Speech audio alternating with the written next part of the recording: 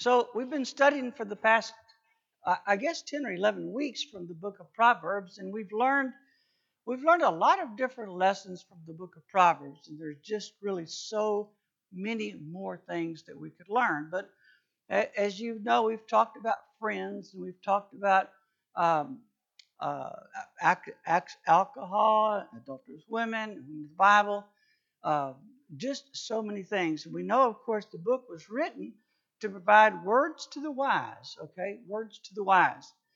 Tonight we're going to end our study.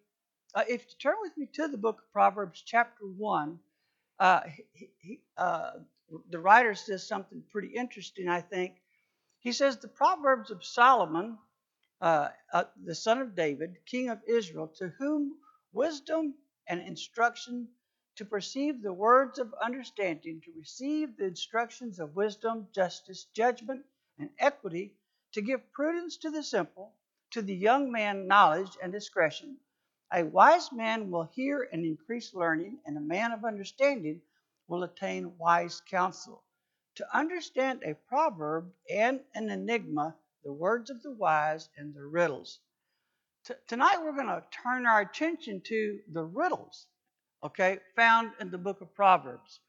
And they're not going to be like the riddles that you and I hear today. I read some riddles today. Let's see, I was going to try to remember one of them, but I already forgot what it was. But it wasn't in here. But anyway, the riddles are not like ours in that they would maybe make you laugh. They're designed to make you think, okay, to make you ponder. And then I had to look up the word enigma. What is an enigma? Okay, and so I went to the big dictionary and I found that enigma is to speak darkly from a tale or a story. All right, it's a dark saying in which something is concealed under the obscure language and or under an obscure question.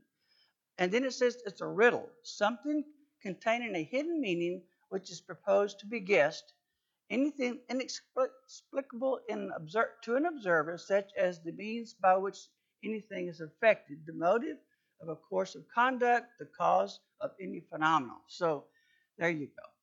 It's it's a lot of words in it. But an enigma is just it's something being taught clothed or cloaked in some kind of different words. Okay, so that's what we're going to take a look at tonight. According to the preacher's commentary, proverbs that begin with clusters of questions may be classified as a riddle. So sometimes riddles they look like a group of questions coming together. We find this in Proverbs chapter 23, verses 29 and 30. Also in chapter 30, verse 4. Some of the riddles contain numericals, numbers, okay? And so they may be cloaked in some type of numerical saying, such as found in chapter 6 and chapter 30 of Proverbs.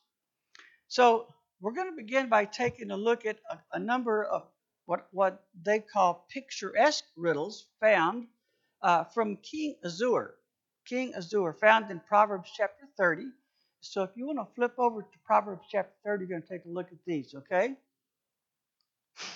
These are going to be verses that contain observations of common things in groups of 4 or more. Okay, so they're going to be three, 4 or 5 things that talk about a particular topic. Okay, for instance, in this study, okay, we shall consider the numerical sayings of King Assur, first posing them in the form of the actual riddle that was written in. For example, what are 4 classes of evildoers? That's the question. What are 4 classes of evildoers? We turn over to Proverbs chapter 30 and verse 11. Okay, Proverbs chapter 30, verse 11, and we read, there is a generation that curses his father. So, all right, so he says, one of those things that are in those classes of evildoers is a person who despises his parents. Okay, in verse 11 says, who curses their fathers and do not bless their mothers. Okay, so that's in this riddle of four more things, this is one of the things that is an evildoer. Another thing that is an evildoer are those that are blind to their own faults. A person who is blind to his own faults. And that's found in chapter 30, verse 12. It says, there's a generation that is pure in its own eyes. Pure in its own eyes. So this person who might be talking about himself or herself would say things like, well, I'm a good person. I believe in God. I trusted his word. And I'm doing the best I can. And I'm better than Joe Blow over there. And in his own eyes, he is pure, right? But in reality, what's going on here? He said, in reality, he said, um, but he has not been washed of his own filth. He's not been washed of his own filth. In Proverbs chapter 21, verse 2, we read, who may justify themselves, but will be judged by the Lord. Okay? So here's this person who stands up and says, hey, I'm a good person. I believe in God. I do this, I do that. I help the poor, I help our kids. But in his own eyes, he lifts himself up. But in the eyes of God, he's not clean. He's not a clear person. Another thing that falls into this classification of evildoers is a person who is arrogant. A person who is arrogant, found in verse 13 of chapter 30. There is a generation, he says, oh, how lofty are their eyes, and their eyelids are lifted up. So, again, here's this person who, in his own eyes, he is an arrogant person. He's an uppity person. But he's clearly condemned of that style of life. In Proverbs chapter 6 and verse 12, also in Proverbs chapter 21 and verse 4. So we find other proverbs written about this same type person, and it says this person who thinks he's lofty in his own eyes, he's of high esteem in the eyes of God. He's not. He's going to be judged. He's going to be judged for that thinking. And then he says, as a final grouping in that person, he says, those who consume the poor. And we've talked about this before. God has always, in his wisdom, had a very special place in his heart for the poor. As you recall, even in the Old Testament, there were special provisions made for those who had fields and harvested the fields. They were to leave and not glean the corners, right? So that the poor people would have a place to come to gather food and eat. But he says, for those who consume the poor, Proverbs chapter 30, verse 14, is still talking about the same group of people who are evildoers. He says, there is a generation whose teeth are like swords and whose fangs are like knives. They devour the poor from off the earth and the needy from among men. So this is the first riddle we talk about tonight. And basic, he says these people are such that are indicative of an evil generation, and are evidenced by some of those who are even in the New Testament who are living in the last days. If you turn over to 2 Timothy, Paul, in writing to the young man Timothy, he had something to say about those about people who are living in the last days. And by the way, who are living in the last days? We are. We are living in the last days. These are the last days. But look at Timothy chapter chapter 3. 2 Timothy chapter 3, the first 5 verses. Paul would write to Timothy, he says, but know this, that in the last days perilous times will come. For men will be lovers of themselves, lovers of money, boasters, proud, blasphemers, disobedient to parents. Ooh, we've already talked about that one, right? And this group in here of people who did unthankful, unholy, unloving, unforgiving, slanderers, without self-control, brutal, despisers of good, traitors, headstrong, haughty, lovers of pleasure rather than lovers of God, having a form of godliness but denying its power. And from such people Paul would tell Timothy, you need to stay away from these folks. Stay away from these folks. Why? Because they will do nothing but lead you to the bad side. They will lead you to the dark side. They will lead you away from the truth. So let's take a look at another riddle we found in here, okay? And the question is, what things, I might ask you this question. What can you think of that is never satisfied? That is never satisfied. Okay, so that's the question, and here comes the answer found in the same chapter, Proverbs chapter 30, verse 15.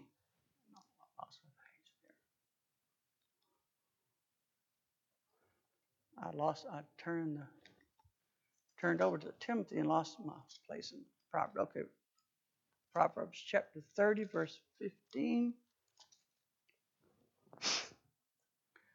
Says that the leech has two daughters, give and give. Okay?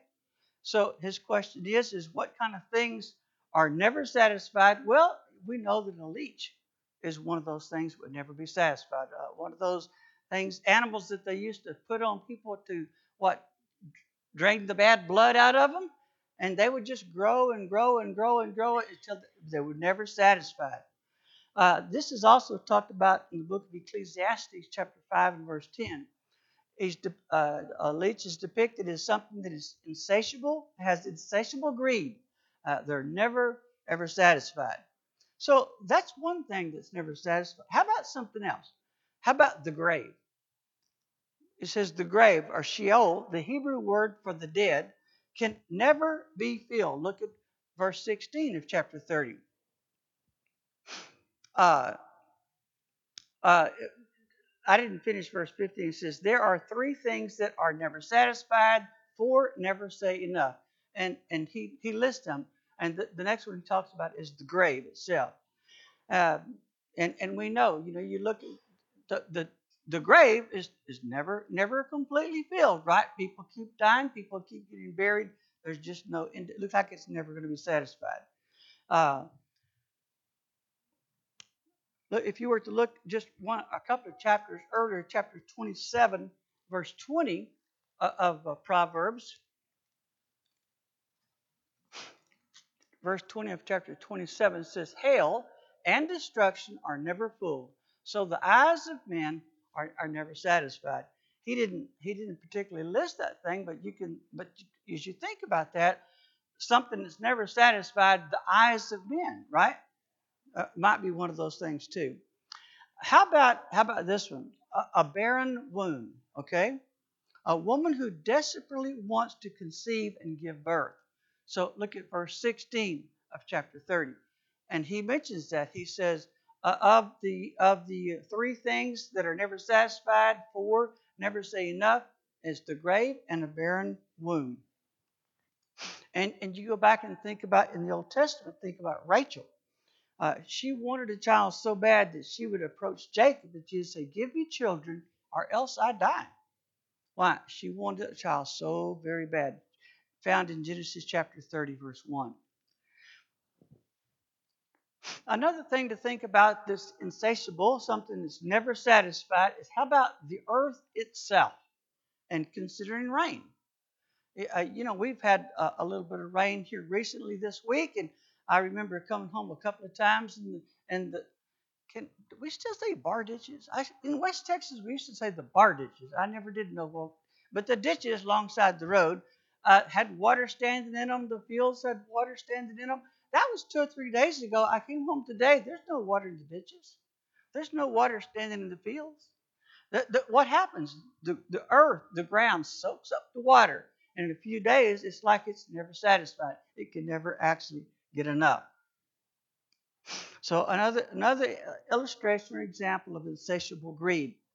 Here's another one to think about. What about a fire? You take a fire, as long as you continue to feed fuel to the fire, it'll just keep burning, right? It's never going to be satisfied. It's never going to have enough. Look at verse 16 again. It says, the earth is not satisfied with water, and fire never says enough. Never says enough. So as long as fire has fuel, as long as it has oxygen to burn, As long as it's got something to ignite it, it will just keep burning, and never burn out. So those are some of the things that he talks about as, and he calls this a riddle, things that are never satisfied.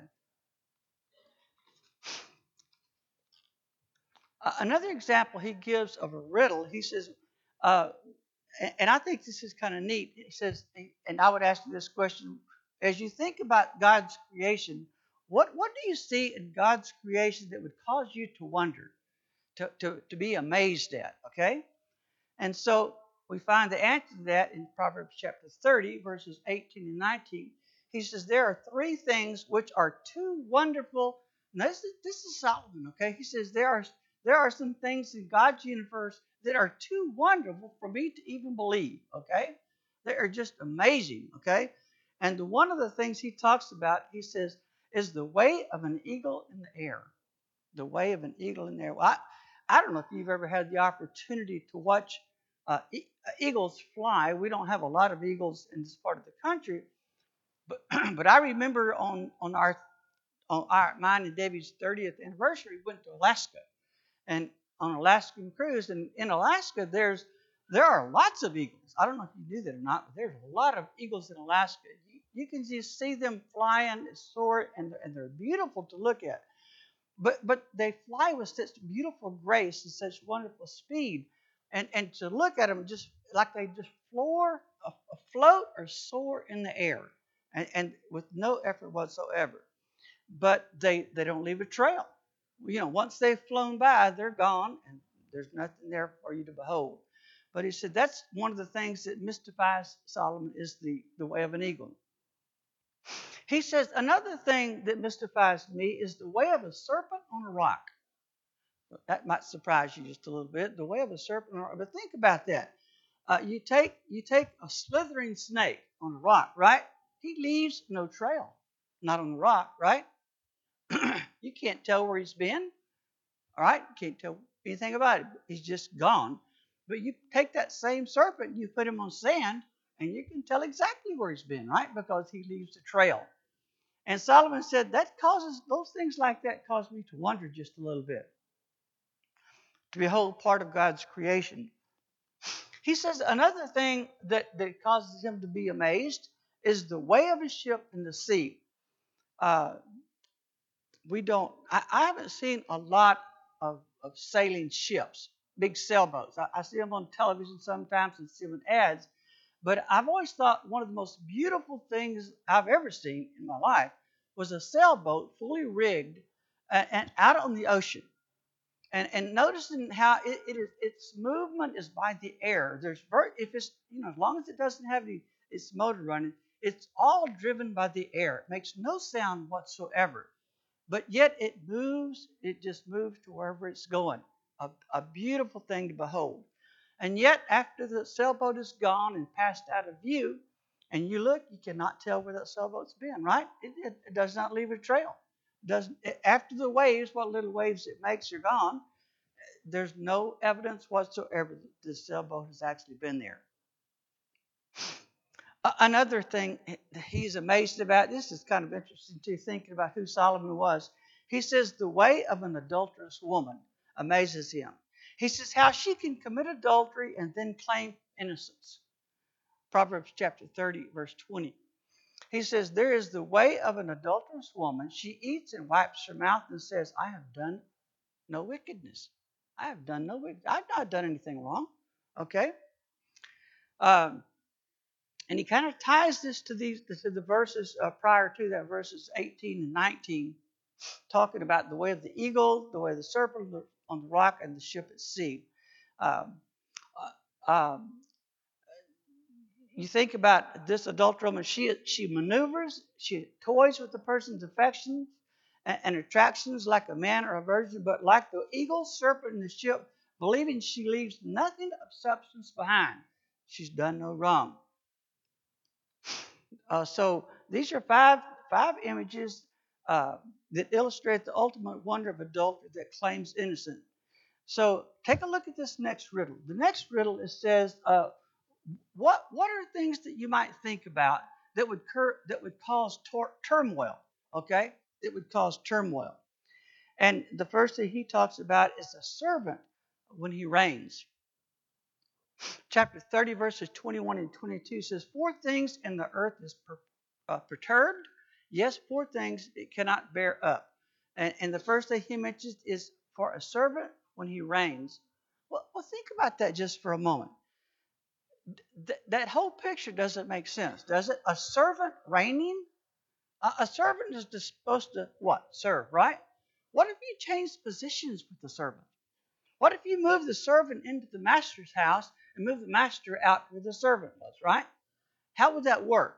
Well, the servant, it wouldn't work at all because he would become arrogant and he would probably be very overbearing. Uh, the Believer's Bible commentary says he would probably be drunk with his new position. In other words, he would probably take out a lot of bad stuff on the new servant, right? Because now he is the master. He said that's something that's going to cause a lot of problem in anybody's household. Uh, think about Jeroboam when he becomes king, begins to rule. Was he and I can't remember, was he the, the southern kingdom king, Jeroboam? Rehoboam and Jeroboam. But remember what he asked the question. He says, how did my father rule? And they said, well, the people weren't real happy with him because he was pretty hard on the people. He taxed the people.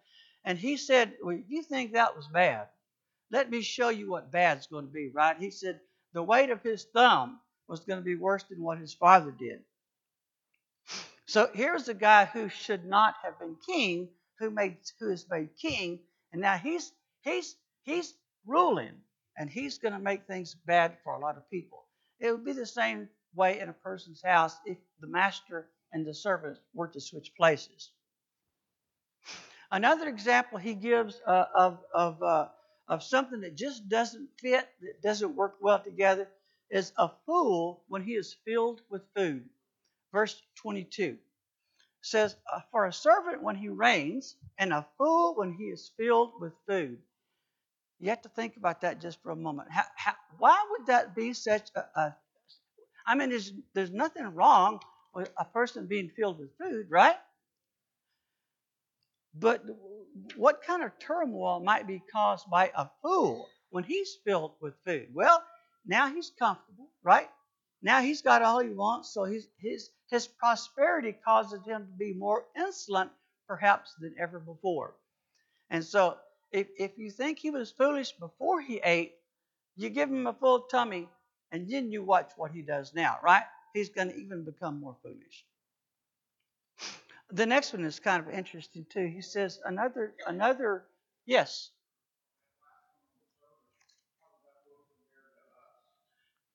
Uh,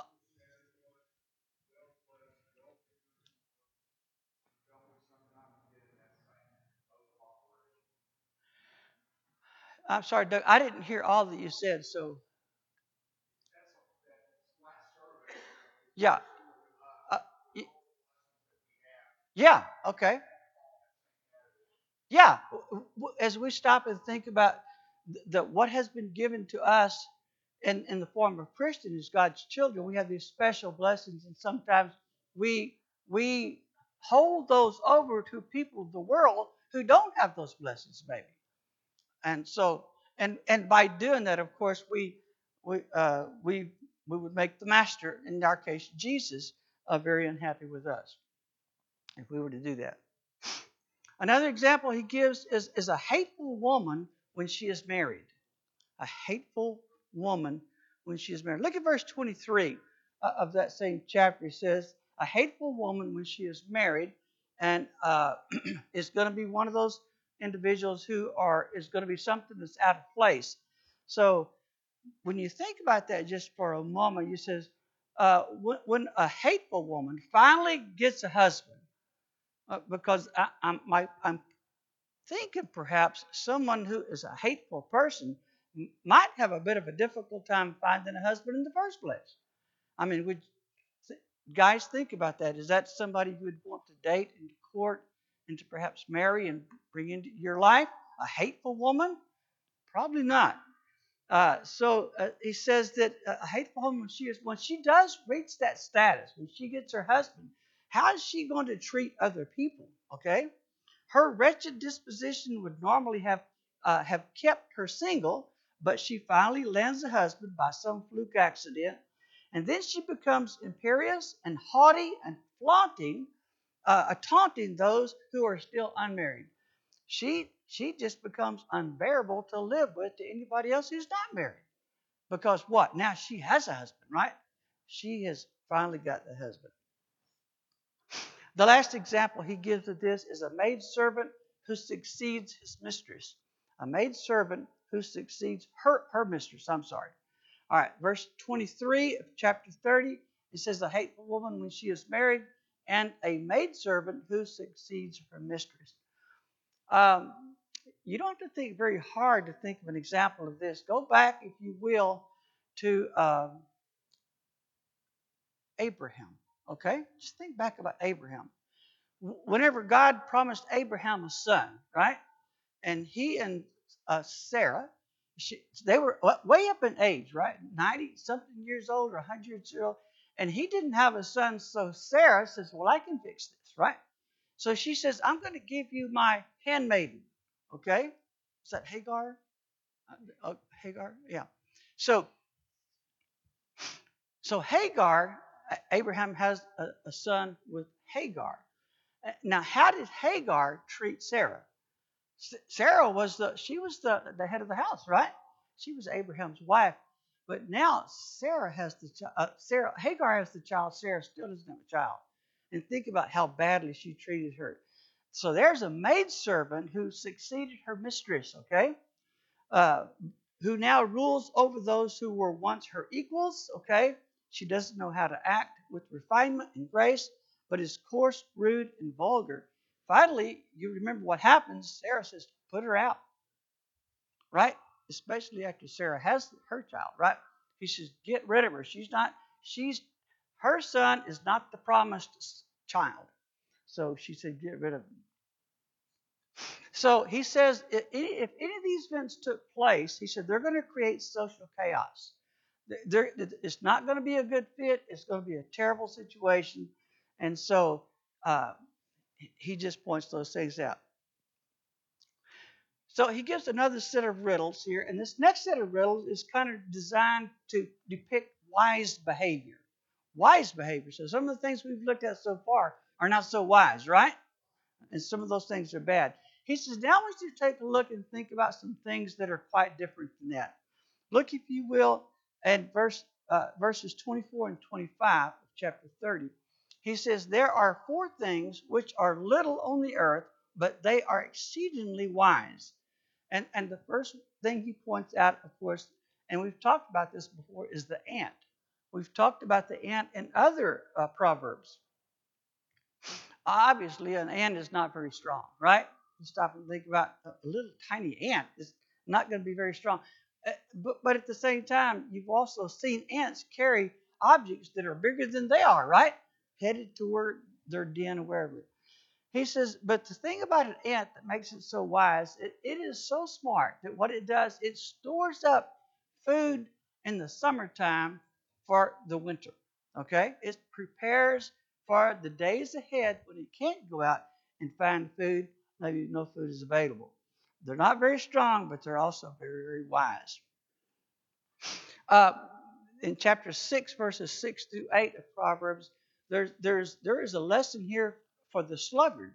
And we've talked about those who are lazy and those who wouldn't work in our study of Proverbs in the past. So look over at chapter 6, verses 6 through 8. He says, go to the ant, you sluggard. Okay, here's an example. Consider her ways and be wise, which, having no captain, overseer, or ruler, provide her supplies in the summer and gathers her food in the harvest. How long will you slumber, O sluggard, when you arise from your sleep? Okay, so he says the lesson we should learn from the ant is be wise. Get up and do your work while you can do your work. Don't be a sluggard. Don't be lazy.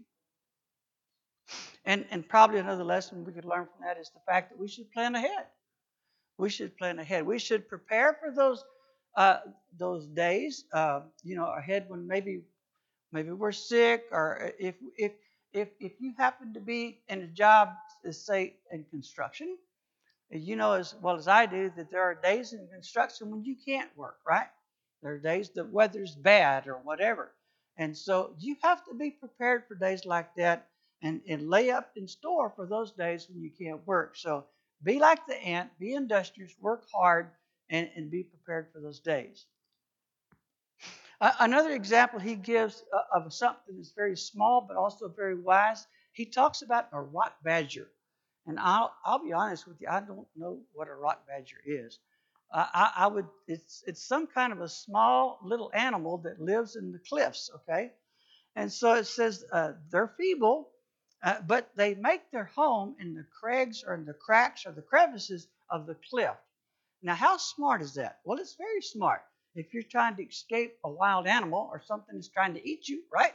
If you can drop over the edge of the cliff and hide in the crack of the rocks, I'd say that you're a pretty smart thing. So he makes wise choices in deciding where he's going to live, where he lives, and where he makes his home. Another example he gives of something small and wise, he references the locust. Okay, he says if you think about locusts, they don't have a king, they don't have a ruler, they don't really have a leader, right?